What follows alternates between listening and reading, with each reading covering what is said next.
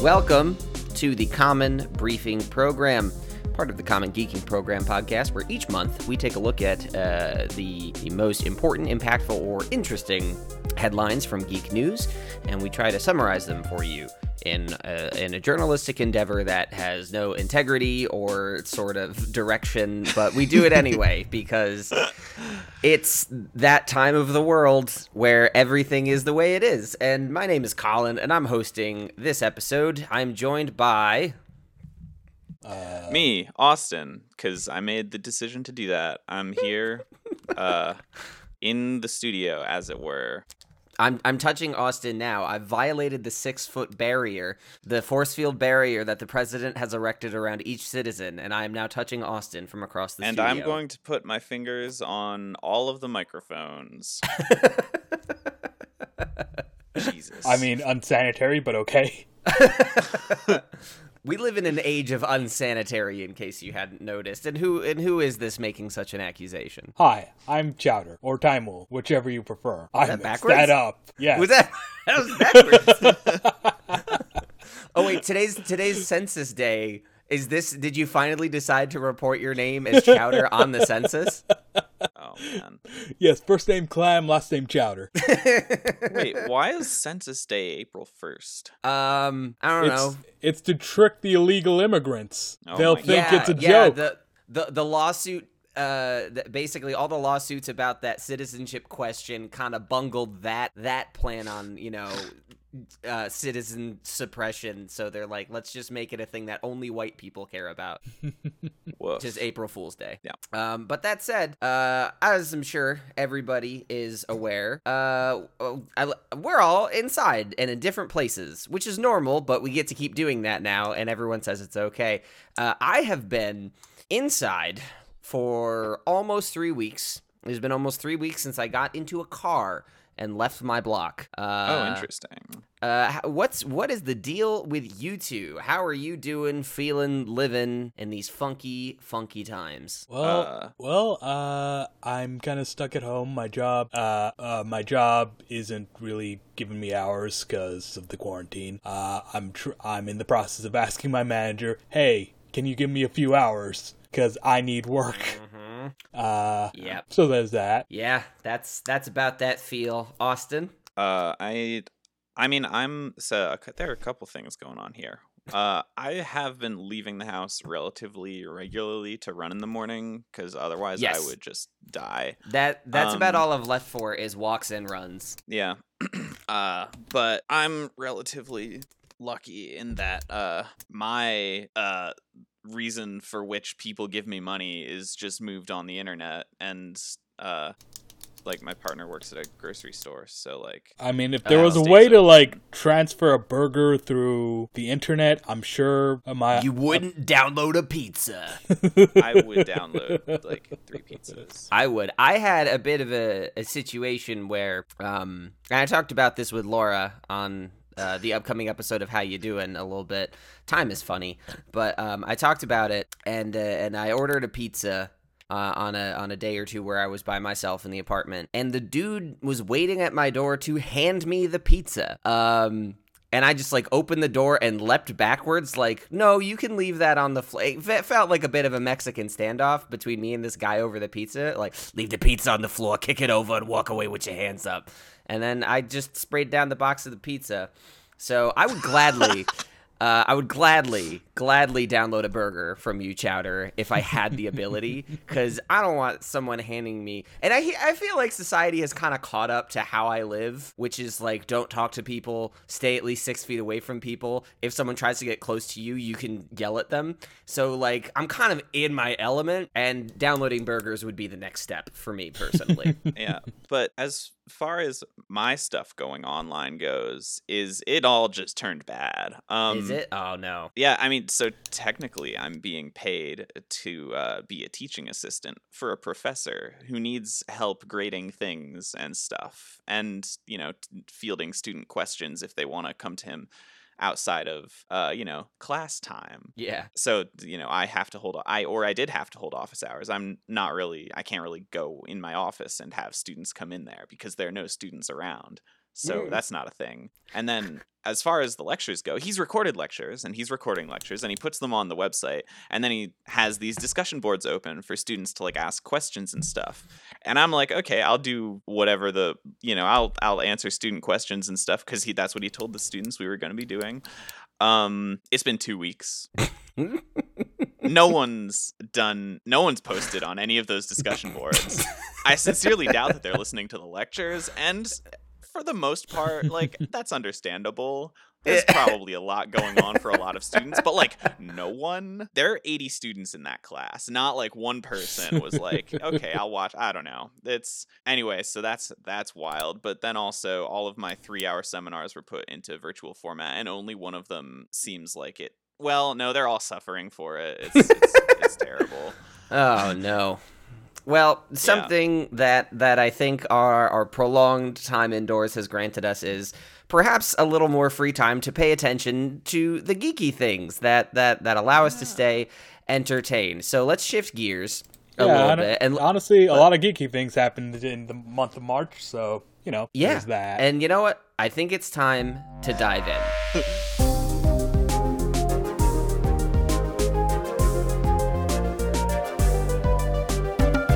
So I'm going to go first. I'm going to talk about 2 different things.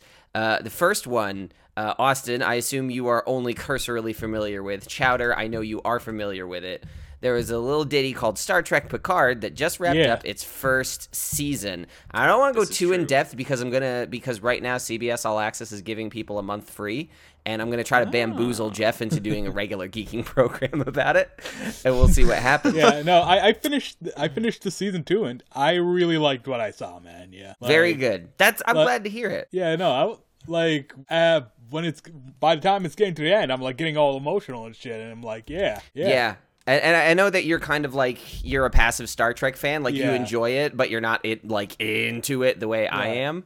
And I'm glad to know that it hit for you. So basically the story follows Captain Jean-Luc Picard, who was a character on TV from 1987 to 93, and he was in movies until 2002. And now they were like, this guy's old as fuck. Let's give him a new TV show. And they did. And it's about him being old as fuck and kind of being an old curmudgeon and learning to rediscover what it's like to have passion about things. Yeah. And go ahead. I remember there was some interview where Sir Patrick Stewart said that what motivated him to take the role of Picard again was Logan and like him seeing that it can be done right. And he felt like the reason he didn't go back to Picard for so long was because he didn't really see a reason to until then. So. Yeah. It was like back in the 90s, Leonard Nimoy was approached to be Spock in one of the Next Gen movies, and he was like, I'm not showing up for a cameo. Like, call me when you have something to really do with my character. And that's fair. And then he showed up in 2009 when J.J. Abrams was like, I've got a reason for your character to exist. And Patrick Stewart did the same thing. And I think it worked. The series definitely has its ups and downs. And it's for people who are used to the formulaic episode of the week sort of approach, it can be a little bit of a tough pill to swallow. But in terms of how Star Trek Picard handles growing this character from a curmudgeonly old man to an inspiring leader, I think that works. And I think the way it builds up the characters along the way really works. Even though some of the episodes are uneven, it treats its characters with a lot of respect and a lot of integrity. And I love them all after just 10 episodes. Yeah, I respect that, and we've talked about this before, it doesn't just bring back characters just for the nostalgia value, there's very little, it's not very fan service. There's some nods and stuff, but it's not about wallowing in nostalgia. And if and when it does bring back old characters, there's a point to it. So there was I don't know if you've ever watched Voyager, but Seven of Nine, the character by Jerry Ryan, she is reprising a role from Voyager. I haven't really watched Voyager, but I do recognize the character. You don't have to watch Voyager.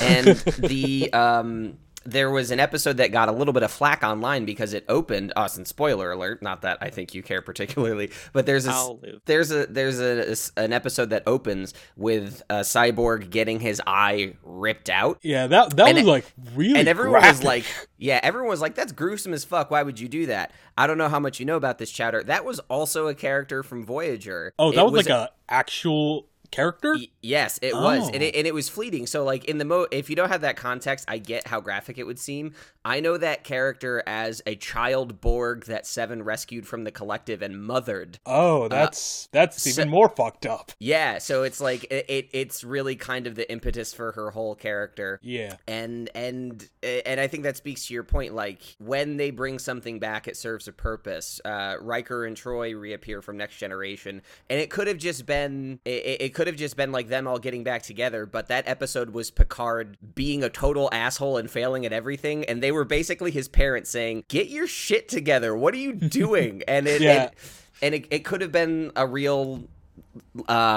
saccharine mess, but it turned into constructive conversation, and that's what Next Generation mostly was constructive conversation and FaceTime calls. Yeah, exactly. And like the show that Star Trek Picard most reminds me of is Batman Beyond, like old Bruce Wayne. Like Picard and old Bruce Wayne are actually really similar, like two very noble characters who through age and circumstance have just become cynical and just done with everything in the world, but like through the events of that their respective series come and be in touch with that noble aspect of their characters again. Yeah, and that's a big part of it. I think a lot of people were complaining at first, like, this isn't the Picard I know, and the writers are like, no, it's not. That's the point. That's the point, and it's about rediscovering those aspects, and it's handled well. It could have been ham-fisted, the satisfaction is like by the end, Picard becomes the Picard we know and love, man. Yeah. And I think there were some of the episodes there toward the end. Those last two episodes, I generally didn't love. I thought that like there was a lot of plottiness that got kind of difficult to follow and like, uninteresting. It didn't quite stick the landing perfectly, but it did still end well, I feel. Yeah, I think the coda there, where those last two episodes really slow down and let these characters speak and explore, like those last 25 minutes wrecked me. I was so into that, and I think it redeemed the poorly paced kind of messiness that came before it. Yeah, like one thing I didn't like was that like I was so compelled with like Picard and like the rest of his crew that like every time they cut back to the Borg ship to be for Narek to be like, "Oh, you're peculiar." Yeah, and then just cut back every single time, and it's like I just deflated. Really threw off the pacing for the first several episodes, and that stinks because those characters that they cut to, they're interesting characters. It's just the puzzle didn't support them. They're interesting characters. The problem is like they just kept kind of repeating themselves, and it felt like it was a reminder. But on the whole, I don't want to dwell on this too much. On the whole, I enjoyed it. Very much as a series. With only 10 episodes, it's easy to let the bad stuff stick out, but out of 10 episodes, I didn't like 1.5 of them. So, like, I liked 85% of this series. I'm pretty happy with that. I also think that, like, the fact that we know these new characters very well after 10 episodes should get more credit than it does, because after 4 seasons of The Next Generation, we didn't know those characters as well as these. Like, a lot of good progress is done there. Yeah. And I'm excited for more. Yeah, I'm curious to see what future seasons do, because, like, this season feels super final, Like, it caps off everything. If this was it, like, it wouldn't break anything. Yeah, exactly. But I think it'll be a good time. Anyways, the other thing I want to talk about, and I'm gonna let this segue into Chowder because the internet has made this connection. I want to. I forgot about something. I want to talk about 2 things really quickly. The other thing I've been doing while staying in is playing a lot of video games. 2 video games have come out this month that I care about a lot. They're not the same 2 everyone else is talking about. The first is Ori and the Will of the Wisps. If anyone has ever played Ori and the Blind Forest. It is a 2015 Metroidvania about a little sprightly spirit trying to restore life to his forest. It's one of the best games I've ever played. It's one of my favorite games. Love it to death. And they made another one. And I was like, that's some good shit right there. Keep making these. And they did. And it's the same character. It's another forest. And I watched the Zero Punctuation review because every once in a while his take on things is very entertaining. And the similarities between the two games certainly abound. But it's one of those things where, like, I love the first game so much that if you just gave me another version of it, I'd be okay. And Ori and the Will of the Wisps expands on it in a lot of really meaningful ways. The combat in the first game was rudimentary, and this one adds like equipable skill slots that turn it into a bit more of a thoughtful action platformer. On top of that, it is the scope of this game is much larger. It is absolutely gorgeous. As a Metroidvania, it learned a lot from Hollow Knight, which to me, I'm a little mixed on. I think Hollow Knight is a great game. I didn't finish it because I personally wasn't enjoying it as much as a lot of people You really do. should, though. I really should. Yeah, Hollow Knight's really good, but I get it. Like, I know that, like, by the end of Hollow Knight, or approaching the end of Hollow Knight, I'm just like, can it just be over? Can I just end this already? It drags on a little too long. Like, where there was an end point, and then there was like, wait, no, there's one more thing. And I'm like, okay, one more thing. Yeah. And then I get to that, and then it's like, wait, no, one more thing. And it's like, come on, man. Yeah, I got other things to do. The game great, itself is really good. At first, I was like, man, I really like this more hardcore Metroidvania. I did get that little bit too much of a good thing. Also, for me, part of the reason I like Metroidvania is like time to go and explore everything and clear out all the corners of my map. And I felt like Hollow Knight, really like a Souls game does, is very punishing with its exploration. Which to me is just counter to why I play those games. So, but that said, the systems that Ori and the Will of the Wisps shamelessly lifts from Hollow Knight, I think work well because, again, Hollow Knight is a very good game. Though I was a little disappointed because I was like, oh man, I know how these systems work, so there wasn't quite as much discovery. But that said, the game is stunningly gorgeous. The music is wonderful. The gameplay is so tight and fluid. I don't like it is a best-in-class platformer in terms of how responsive its controls are, and Nice. And it made me very emotional. It made me very moved. I won't say sad. I will say moved, especially given the context of the first game. The storytelling is sparse. It's the games are just kind of like, here's the world. Here's a bunch of owls. Please cry at our owls. Our owls are sad. And I was like, these are some fucking sad owls. And they continue that motif in this Which game. also sounds like Hollow Knight, to be fair. I mean, Hollow Knight doesn't really have owls, just bugs. No, but it's like bugs instead of owls. Yeah, please look at our sad bugs. But but it's hard to, I think, explain any Metroidvania succinctly because they're kind of sprawling and interconnected by nature. Ori and the Will of the West. Yeah, especially like Metroidvanias that may take a bit of influence from Dark Souls. Like, it sounds like Ori and the Blind Forest takes some stuff from Hollow Knight, which took some stuff from Dark Souls. So but that said, Ori and the Will of the Wisps is less punishing than the first. The first was pretty difficult. This one is a little easier to sink your teeth into. I loved every second of it. There are a couple bugs that I'm waiting for a patch to fix, and once they do, I'm gonna rip through that game like 2 or 3 more times. It's on Game Pass, on Xbox Game Pass, so if you have that for PC or for Xbox, you can just sign up for that and play it, and then cancel your subscription. I don't care. It's an amazing game. Last thing I want to talk about, Doom Eternal came out. Basically, it took me a while to really sink my teeth into Ori and the Will of the Wisps, and then when that was done, Doom Eternal came out, and I was like, cool, a first-person single-player shooter campaign? I'll blow through this in a day. That game's long. It took me 3 days of pretty constant play to blow through that piece of shit. And it's a great piece of shit. It's unlike something like Ori and the Will of the Wisps, where I think like it's a cute side-scrolling platformer. Anybody can jump in and play. I think if you want to play Doom, and this shouldn't be a surprise because it's Doom, you gotta like shooters. You have to enjoy that the concept of the game is shooting things real good and not dying so you can keep shooting things real good. It expands the platforming, it expands the story, and it feels twice as long as the 2016 Doom, to which this is a sequel. And it is just a hilariously disgusting, bloody, gory game. And I think didn't they add a sword? They did add a sword. Spoiler alert: you don't have it for most of the game. And here they took a lesson from Destiny, and they were like, you know what swords need? Ammunition, limited ability to use the sword.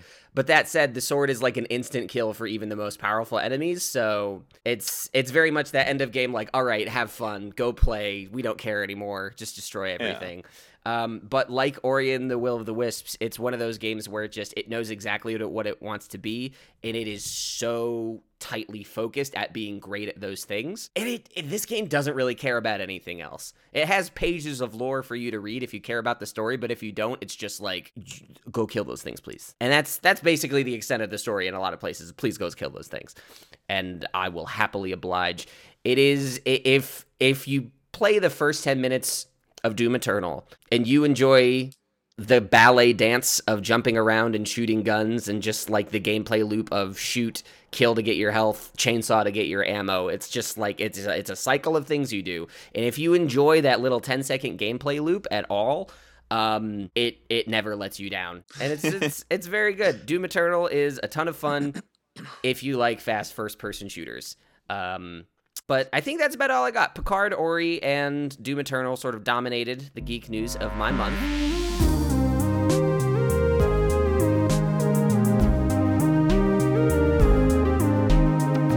And here I'll pass it on to Chowder, because on the same day Doom Eternal came out, something else happened. Yes.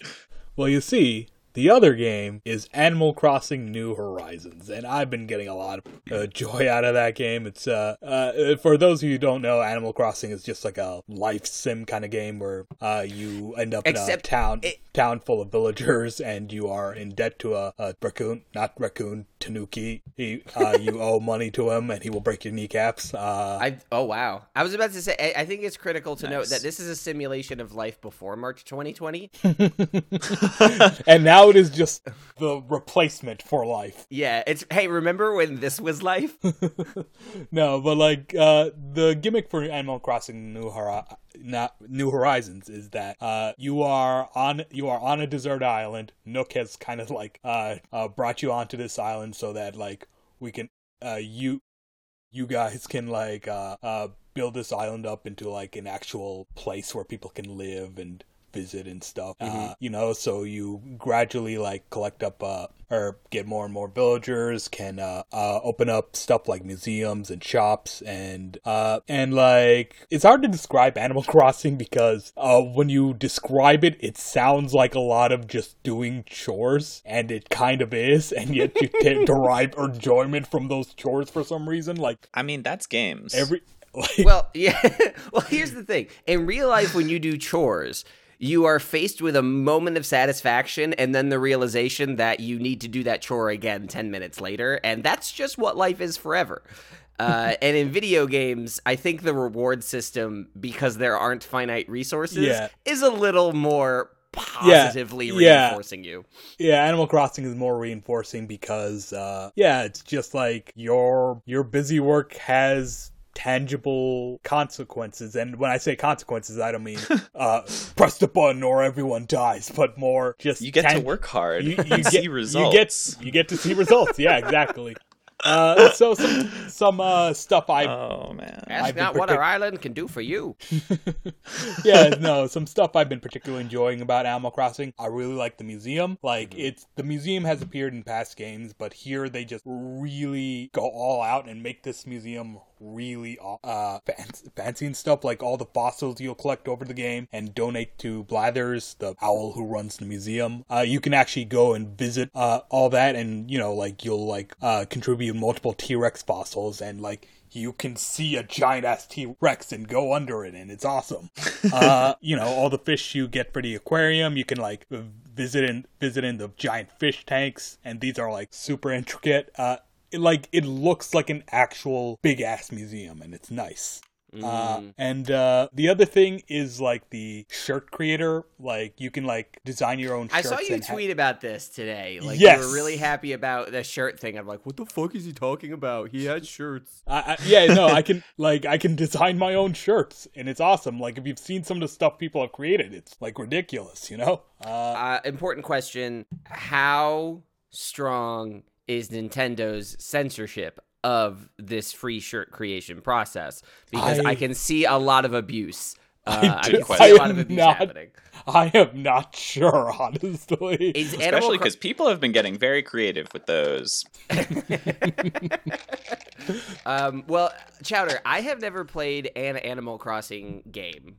I've also never played like Stardew Valley. A lot of these life simulators have kind of passed me by, but I understand that the thing that keeps you coming back with Doom, it's you get to decapitate a person every 5 seconds, and that's the gameplay loop. And the gameplay loop here seems to be based on the fact that like people really care about the stuff they do, and the people that they control. Like exactly, you know. like you get actually pretty attached to the villagers, even if they are like very simplistic. Because I don't know, it's adorable. Like the art design is just adorable as fuck, and like you'll even see like a little like plush kind of texture on all the characters that they haven't been able to do before, which is neat. So can you tell me a little bit about the world to which you are attached? Because I am lacking any sort of emotional context for the value of this game. Well, let's see.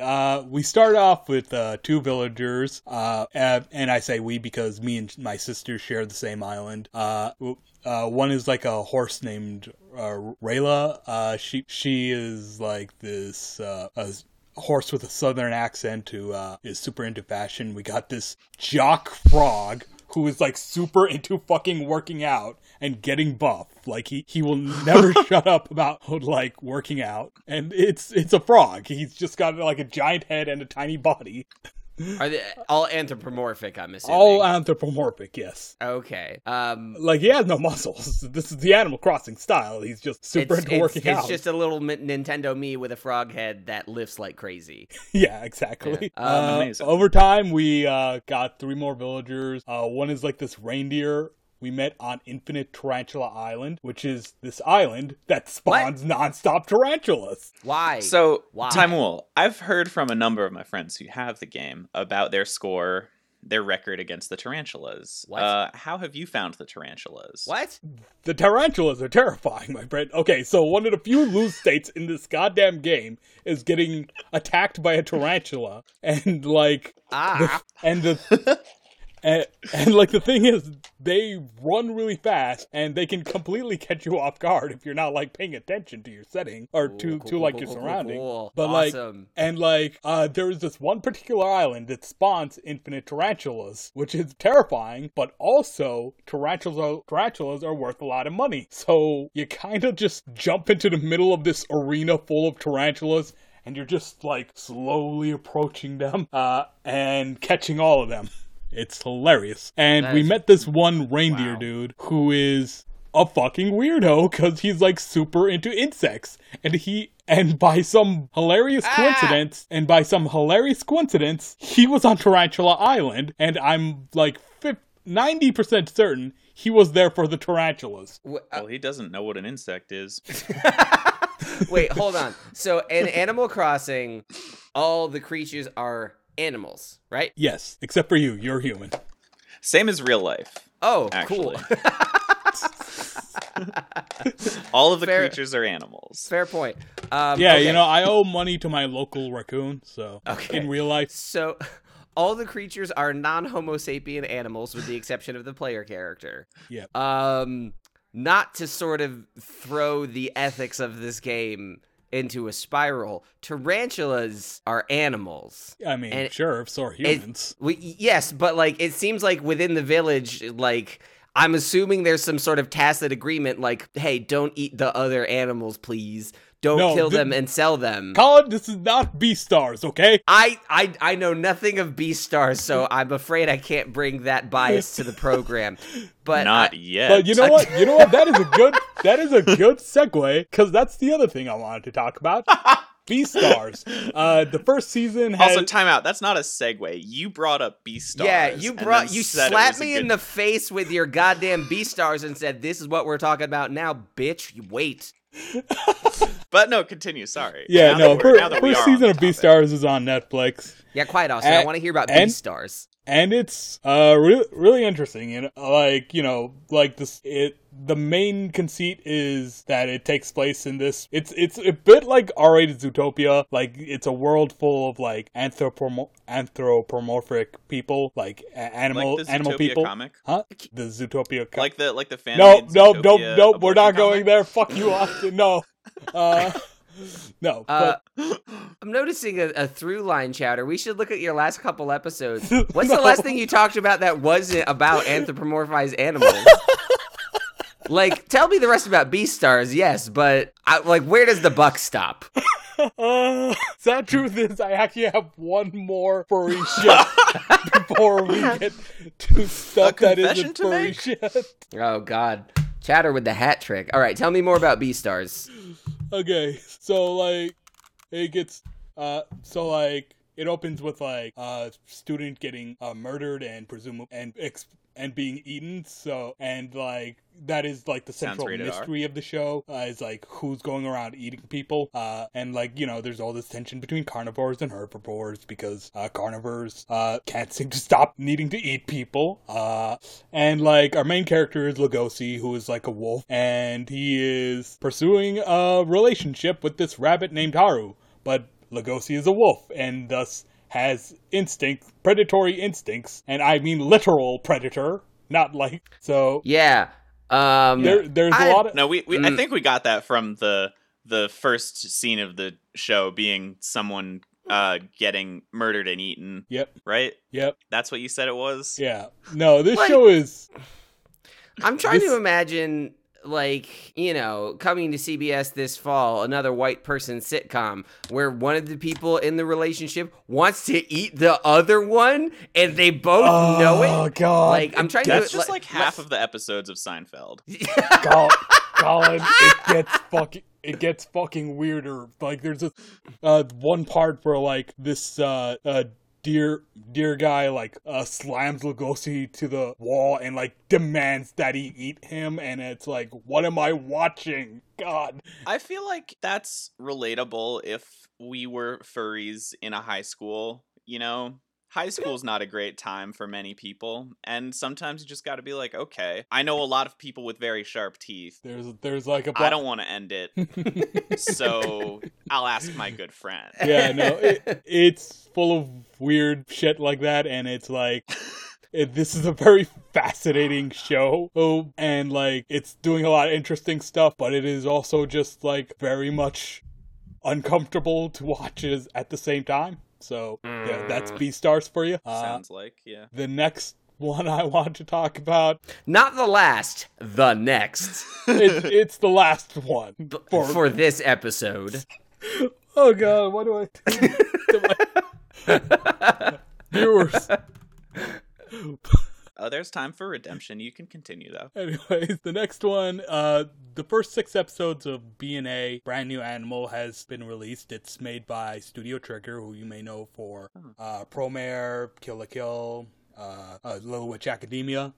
It's about this girl who was human, but one day became like a Tanuki girl, and she doesn't know why. So she goes to this city full of like small anthropomorphic animals, gives them loans, and breaks their kneecaps if they... Oh, this is not Animal Crossing. So wait, are you telling me...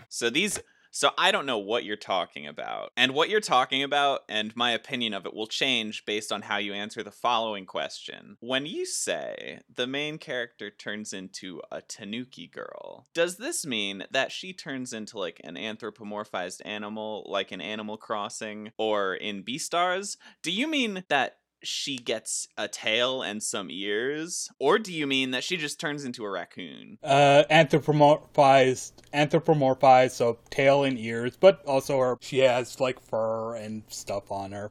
So this is just for the record, like on the scale of Animal Crossing of the to show Beastars would have been at the highest if she just turned into a raccoon. Yeah, and it would have been at the lowest if they just gave her ears and a tail. Well, so, anyway, she meets like this. She meets she meets like this private investigator, or who is like this wolf dude, and basically the show is just about her trying to figure out what the hell is going on with her, and uncovering like a great bigger mystery. It's a Studio Trigger show, so it's like really well animated, a lot of awesome action, a lot of good comedy. Studio Trigger knows how to make things funny, cute, cool, all at the same time, and raccoons. Animals. They do know how to make things raccoons. They do know how to make things raccoons. Yes. Well, no, actually, there's like actually a running joke where the main character keeps saying, claiming she's a raccoon. Someone points out, "You look more like a tanuki," and she's like, "Yeah, but I don't like tanukis," and it's really funny. Yeah. I mean, just to interrogate, because I really like Austin's, scale of raccoon features to full raccoon as like a determination of quality. I appreciate that.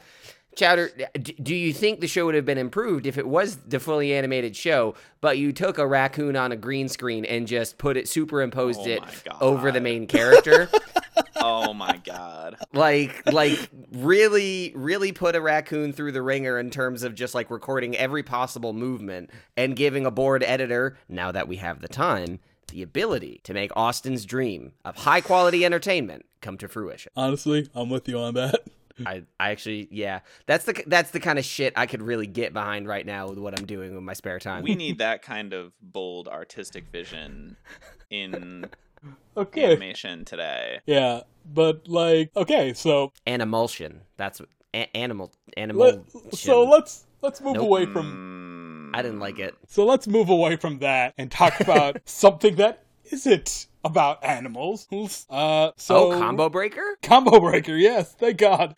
So recently it's been announced that they're making something called Retro Crush, which is like an anime streaming service, but it's for classic animes. So like classic movies, classic series from like the 80s, the 90s, the 80s, the 90s, the 70s, just old stuff that from like back in the day before like everything was like put on the internet. So that's like, really cool. It's like Boomerang, but for anime. Instead of all the Scooby-Doos, it's the whatever animes existed 30 years ago. Because I don't know. Your Go-Go 13s, your Fist of the North Stars. That's what I was going to say. Fucking Fist of the North Star. Austin coming in hot with raccoons and Fist of the North Stars. You a shark! All right. Well, with that, Chowder, I'm glad that you... I do have one more thing. Please. And as for tradition, let's talk about a Kickstarter that interests me. Okay, there we go. Yeah. This Kickstarter is called A Taste of Home, a cooking anthology. It is an anthology comic about cooking. Who would have thought? What? Anyways, it features like several different art. It features several different artists, and it's just got like really good artwork. It's still got like 27 days to go when this is being recorded, so Friday, that'd be like 25 days to go when this episode is posted. Clarifying question. Is this a graphic novel or comic series about stories about people cooking, or is this a graphic novel cookbook? It is not a cookbook. It is about stories about cooking. I feel like this doesn't really live up to the artistic vision that Austin has set for creativity. But you know what? I think those are the kinds of stories that we need to hear right now. What's it called again? A Taste of Home, a cooking anthology. Right now they're asking for $6,000. They have 4,500. Whoa! They blew past their goal. I was like, yeah, that's no. It's really good. Some sequels. No, not 45,000, 4,500. Yeah. Mm-hmm. Okay. But so they're well on their way to meeting their goal. But if you want that PDF, if you want that book, go over there and pledge. It looks really good. I'm liking it. So. Very nice. Sounds cool. Well, Chowder, thank you for at first meeting and then falling short of your animalistic expectations. We are now going to pivot to Austin.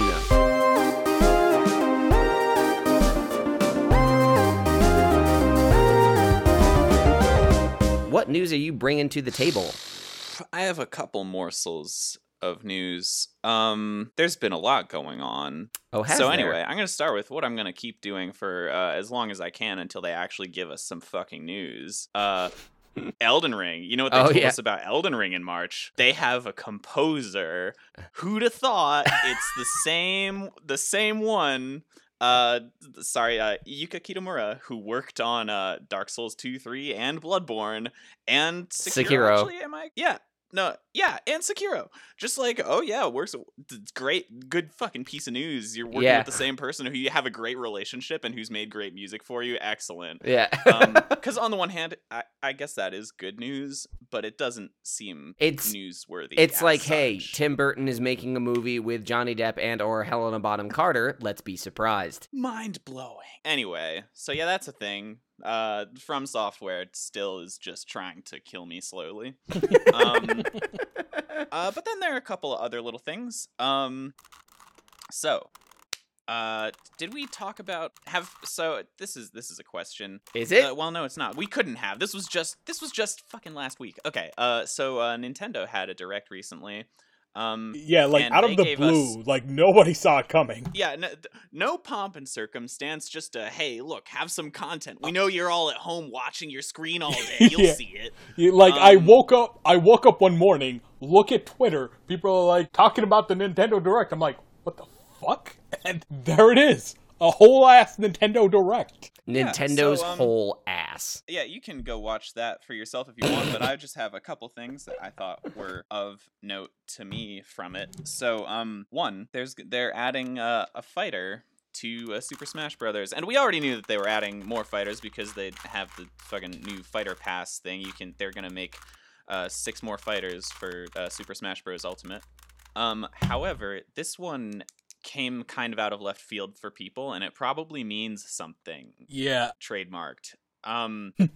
So the new fighter for Super Smash Bros. Wasn't actually announced. So they told us that it's going to be from ARMS. Yeah, and that's the surprising part. Because at that point, everyone had just thought, oh, I guess Nintendo's done with ARMS, And it didn't do that well. And then Nintendo just comes in hey, there's going to be an online tournament. We're going to put out a free demo so that, you can play ARMS until April something for free, and new character for ARMS. Super Smash Bros. Character. And, yeah. And it's but along with this, they've said that, this character is I think some of the recent worldly troubles have changed some things at Nintendo, and this character is supposed to be coming out in June. And they said that it's because for people who aren't familiar with the hit game for the Nintendo Switch gaming system, ARMS. I mean, it was a hit. It sold 2 million copies, which is good for a new IP and a fighting game. So yeah, that's true. Right, but I think a thing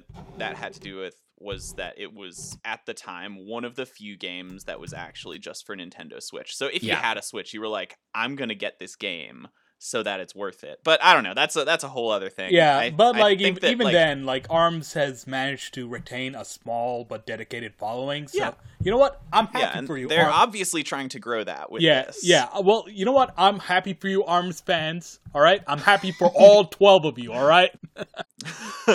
Yeah, there are dozens of us. Dozens. Exactly. It's the same. Okay. But anyway, I mean, personally, I'm here to say, give me that Lil Mac with Belmont hitboxes. All right. I hate that idea, though. Oh, would you rather return a Melee Marth, my friend? These are not our two options. But anyway, yeah. So it looks like they're either trying to grow the ARMS base, or they might. They might try to be advertising for a sequel or something that's coming out. Maybe. There's a lot of speculation flying around, but it's going to be at least one of the characters from ARMS. There is the possibility that it's a new character to the face of whatever ARMS 2 game they might be banking. Yeah. I mean, even if there are no ambitions for a sequel, or if it underperformed, or whatever its reputation is, I mean, it's a free thing for them to do. It's this adds diversity to our roster, and it doesn't cost us anything to do this. There's no licensing involved. I'm surprised that there hasn't been more mining of it, especially because ARMS is a fighting game. There's not much translation you have to do there. Well, See, that's what seems odd to me about it, is that I would have expected them to include a character from ARMS in the base game if they were going to do it. Yeah. And so it seems like a surprise now. Because Yeah, it's like, Yeah, or, okay, or I at get that. least, that or at came least out. like Fighters Pack 1, like they did with Byleth. But yeah, Yeah. I don't know. It's gonna be Right. interesting. My personal prediction. I mean, I'm gonna say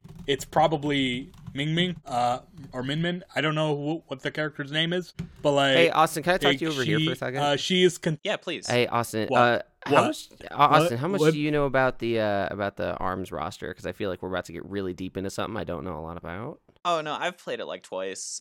Same. I let's don't. see, if I've he only played it describes twice stuff, I'll too. understand it. Oh, Look, this is. I don't have a lot to say other than let's this not go into character the is oddly well of popular. Chowder's immense ARMS knowledge. That's my prediction, Min Min. Okay, I'm done. That's really all I had to say. Okay, good to know. I don't know. I'm still not convinced that they're not just gonna make it the Ribbon Girl, but anywho. Or they might do like a freaking Bowser Jr. Jr. type of thing. Yeah. Where you can which like is, switch like- it, switch the aesthetic. Yeah, Which would only work for like a segment of the roster, but you Yeah. know, yeah, that's something. that makes sense. Anywho, then another recent.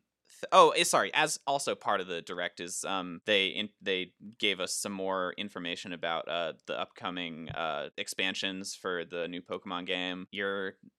Your starter Pokemon can get a Gigantamax form, and they all get attacks that don't care about people's abilities and stuff. So there's an ability in the game, Colin, called Mold Breaker, Mm-hmm. which is like, we can attack regardless of an abilities. Pokemon that have Mold Breaker. Mhm. And so an example of abilities that it would ignore would be like if a Pokemon has the ability called Levitate, which means that it can't be hit by ground type moves. Suddenly you can hit a levitating Pokemon with ground type moves. Or my favorite, the best Pokemon in the world, Shedinja, with the ability Wonder Guard, which is not to be affected by any attacks that are not super effective against it because it only has 1 HP. It just ignores that, and all of the starter Pokemon can kill Shedinja, and now all my dreams of having a team that is competitive and based around Shedinja are just null and void. I'll be stuck in the low tiers forever in VGC. Anyway, so Colin didn't understand a word you just said. I'm not going to remember any of the proper nouns, but I did follow the structure pretty closely. Thank God. So that's a thing. That's like, and then they told us that the Pokemon that you're going to be getting in the Isle of Armor, it gives you a little Kung Fu Panda there, Colin, that you get to train into a larger Kung Fu Panda, which is weird because they already have kind of a Kung Fu Panda Pokemon. Well, I don't think it's a panda. I think it's like. Austin, we are veering very do you closely want me back to pull into up a picture anthropomorphic of this animals of this territory. animal? Well, yeah, this is we need to definitely to more, be careful around Chowder. I want to. I swear I'm not a furry. Okay, but. So I'm sorry, everyone who's listening at home, unless this gets edited out, but I am just gonna put these two images into the chat here. So What? that Colin I'm afraid can judge of for the himself images whether it's you are supposed to about be to a put. panda or Listen, not. I think you're overestimating how much editing work I put into this show now. Okay. Let's take a look at this. If is this Greninja or is this the Kung Fu Panda? This is so the fact I'm confused Shedinja. as to why you thought. Oh no, this is the Kung Fu Panda. Shedinja is a Pokemon that's based off of the discarded husk of a cicada. Why does it sound so much like Greninja? Because They're the both cicada ninjas. is also kind of a ninja, obviously. Does Pokemon treat the word ninja as a suffix? I guess they do. Boston There Cream are- Ninja. Because then There are they, a few. it's really they Kia just do a lot of Sorrento portmanteau Ninja. type stuff is the thing. Look, 'Cause it's a not- lot of these names are just portmanteaus of whatever This is it is. yeah. But anyway, see this Kung Fu Panda. I sure here do. Pokemon that you get. It tells you how how you can one of the things they advertised about it before was that you're going to be able to evolve it into one of two forms, and I Yes. think a lot of us assumed that was going to be locked to your game whichever form you got, Uh-huh. which is the form. It looks almost the same, except that like most significantly, they're standing in different stances, like they do a different martial art, which is like, kind of cool if you're gonna do a martial arts Pokemon that evolves. But anyway, then in this thing, they told us that you get to decide which one it turns into, which will change like some of the moves that it learns apparently. By doing like these different challenges in the huge martial arts community that I guess exists in the Isle of Armor. So that's a thing. That's Whatever. a nice Those flavor. are some fun little details for people who play Pokemon. So next, another little tidbit. This is well, okay. Some Austin crazy hates things are whatever he's happening. about to say. Well, so the thing is, the reason I said that way, because I was about to say our friends over at Blizzard have done some stuff, but then I was like, what they're kind of not really malarkey our are they friends up over to at now? Blizzard.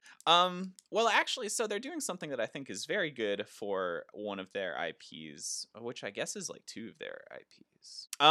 Hearthstone is getting an expansion very soon. It's coming out next week, I think, or later this week. I don't know how things work. Cool. Called the Adventures of Outland or something.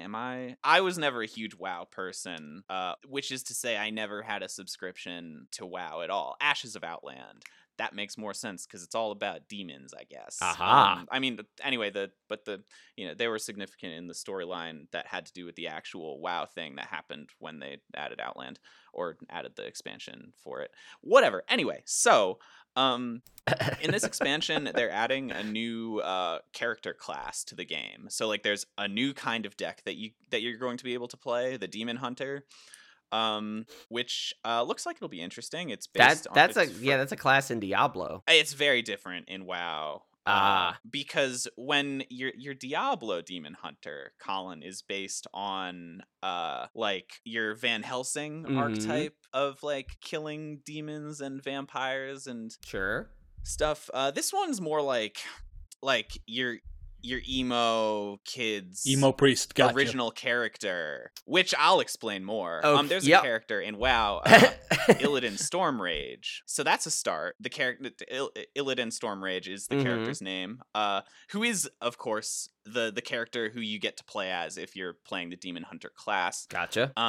But this character looks I'm not actually familiar with his race, so if I'm wrong about this, like, I don't care. But he looks like one of the WoW Night Elves, except that he also looks a lot like a demon. He's got big bat wings and like scales and horns and claws and stuff. And so, I are you picking up like so he's not a hunter of demons. He is just a hunter who is a demon. My understanding is that my understanding, based on like vague osmosis information that I've gathered from the internet about this, is that like he started out as someone who's trying to hunt demons, but then he like turned evil, which maybe he did. I don't know. So really what we have here is Hearthstone isn't concerned with canon stuff. What we have here is a hunter who is a demon who is a hunter of demons. Yeah, and uses demons maybe to hunt them. I don't know. Either way, there's hunting involved and there are demons involved. And that's really all I can say confidently. But I was going to talk more about like the gameplay environment and stuff because I like card games generally. Wink. So the Demon Hunter does some fun stuff mechanically that's different. Although I don't know, it looks like it'll be at the very least a competitive class upon release because they've told us like about most of, if not all of, the cards that the class gets for itself. And so it has it's distinct from all of the other classes in that its little personalized ability, the hero power, only costs 1 mana instead of 2, so it's much easier for people to weave it in and out of their plays each turn. And what it does is it gives the guy some claws to attack with. It gets +1 attack per turn, and you've got 30 health, so if you get 30 of those off, you just kill somebody, but that's not really how the game is played. So the way that it looks is that it's like an aggressive class that will be involved in the attacks, unlike, say, mage or priest or warlock, who sort of sit there and let their minions and spells do stuff. But also, like, it's going to it sort of incorporates some stuff that you'd get from the warlock with all of the demon shit and like in sacrificing your minions to get powerful effects and stuff, and the vibe of the dealing with demons is there for the flavor, which, looks cool, whatever. The demons are fun. And another aggressive class is cool because whatever. That's fine. But it also looks like it'll be really powerful because they're giving it its personal keyword for like abilities that its cards have, which no other class has this, I don't think. Yeah, keywords are usually like just pretty broad mechanics. Yeah. And so obviously you'll find some keywords that are attached more to certain classes than others. Yeah. You definitely have more death rattle in priest than you have in mage. You have more spell damage increases in mage than you have in warrior. Hunter likes to search for a lot of minions a lot more than a lot of other classes do. But this one has its own ability. The demon hunter gets outcast, which is weird. And it seems like it could be really broken in some cases, especially considering some of the cards that have it and outcast. What it means for them. Oh my god, that really is just right? The emo We're kids real OC. Emo vibes here. So the outcast mechanic is that the card that has, the outcast it summons Andre 3000. He sings "Hey." No. All right. This is gonna be so fun to edit. Okay. Yeah, I'm so sorry for you.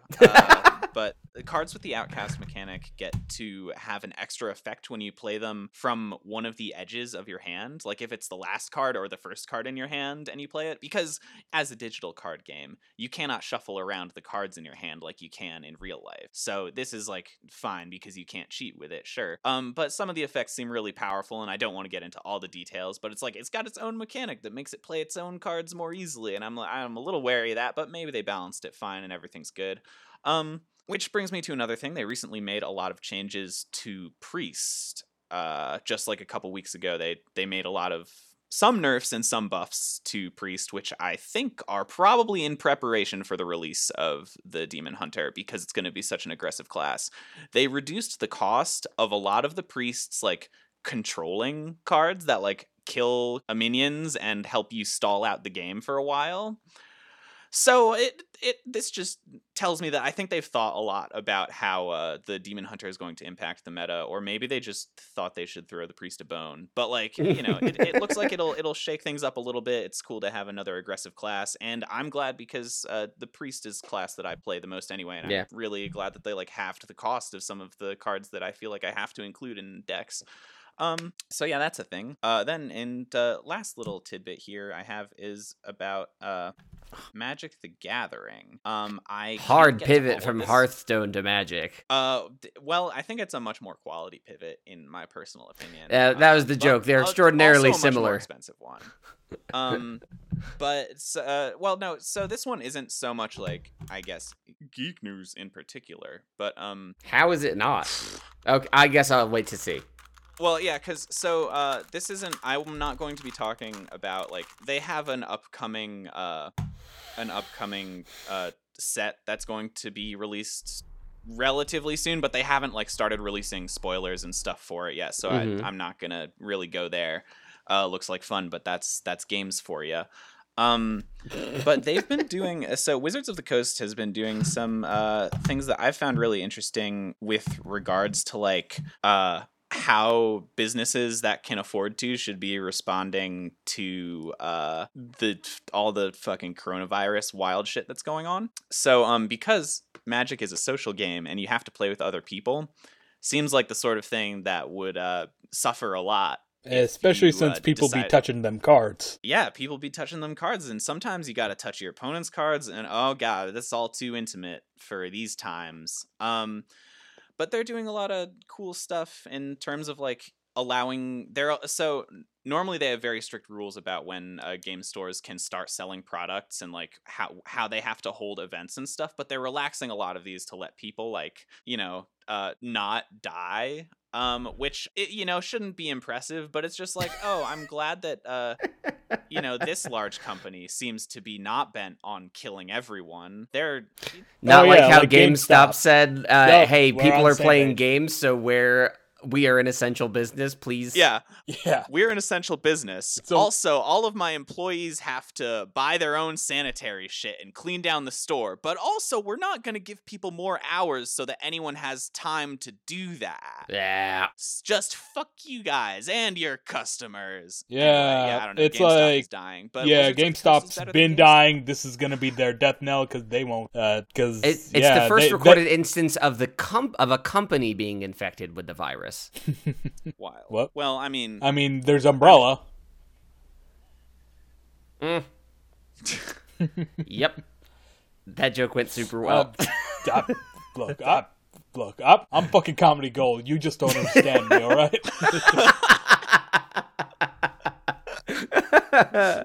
All right, you Austin, got me there. Austin, do you have anything else that you would like to bit or tid? I mean, I can complain about like other things that I want news for that there isn't news for. And now we're going to move on to the ratings.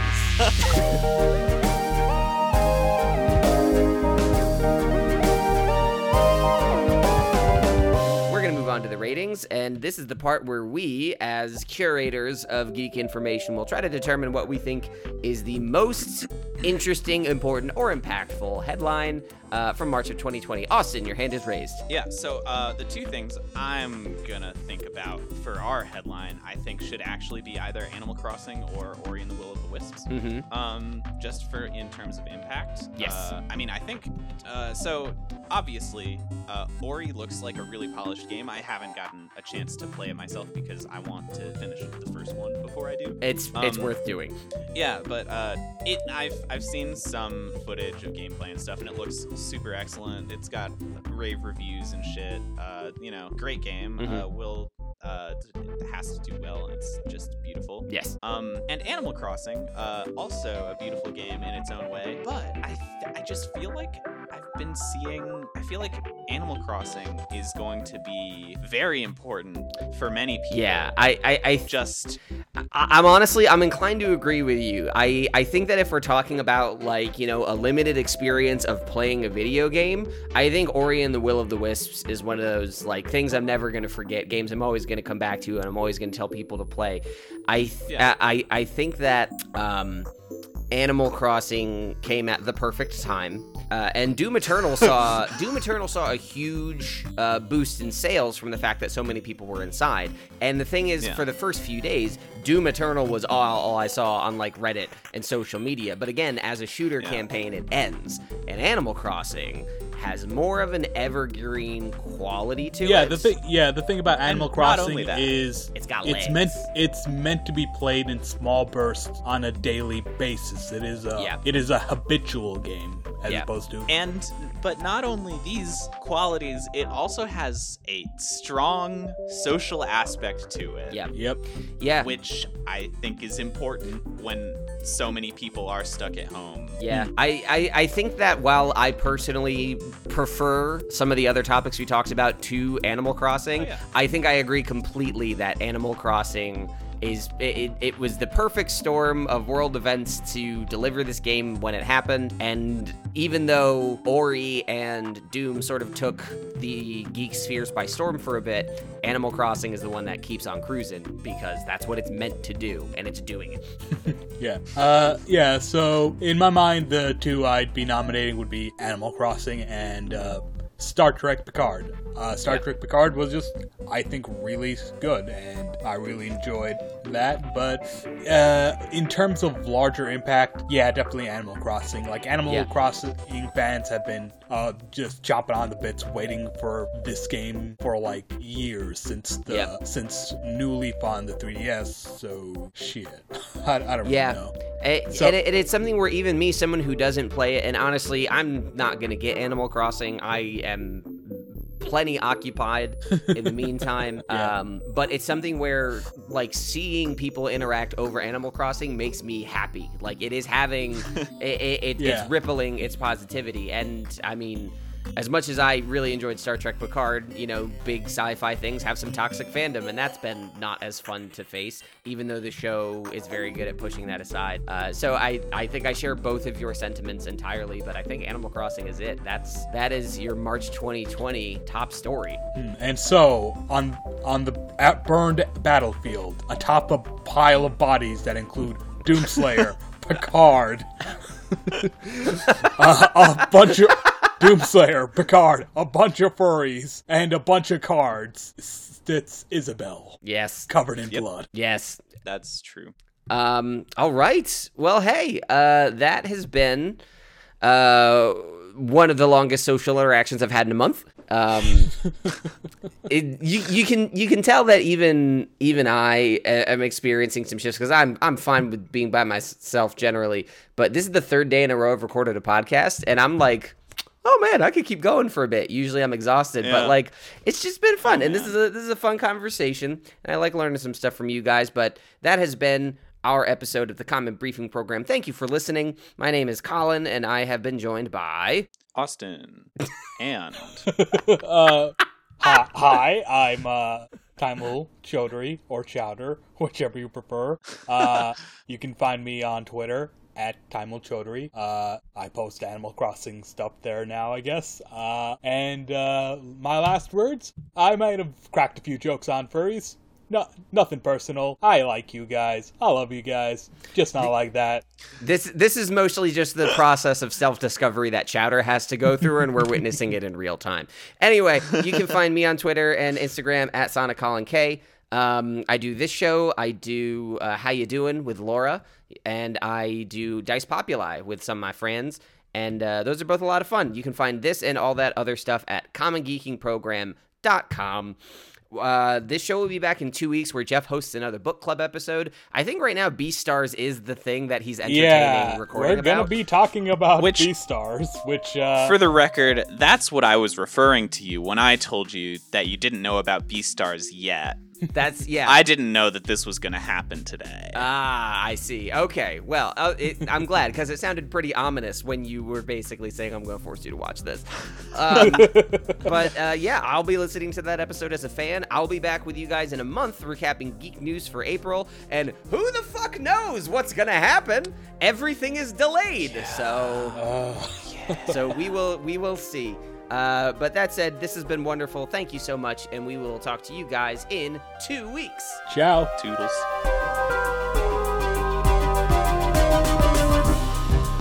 This episode of the Common Briefing Program was hosted by me, as usual, Colin Ketchen, joined by Austin Liebers and Taimul Chaudhary.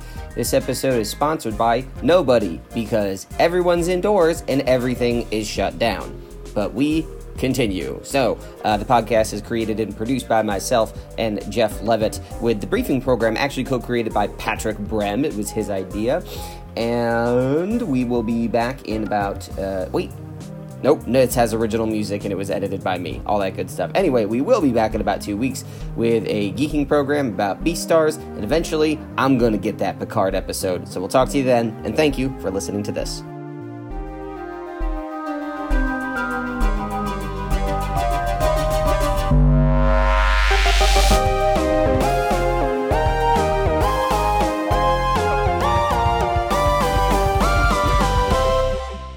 And thus concludes Austin's Card Game Corner, which was preceded by Chowder's Closeted Furry Corner. Wait. I hate it. I hate that as the title of the thing. It's the furry footnote. The furry footnote. I like that better. It feels less fraught with, symptomatic undertones. It's more like you're putting it forward as, you know what, fuck it, this is what it is, and I appreciate that a lot more. But now,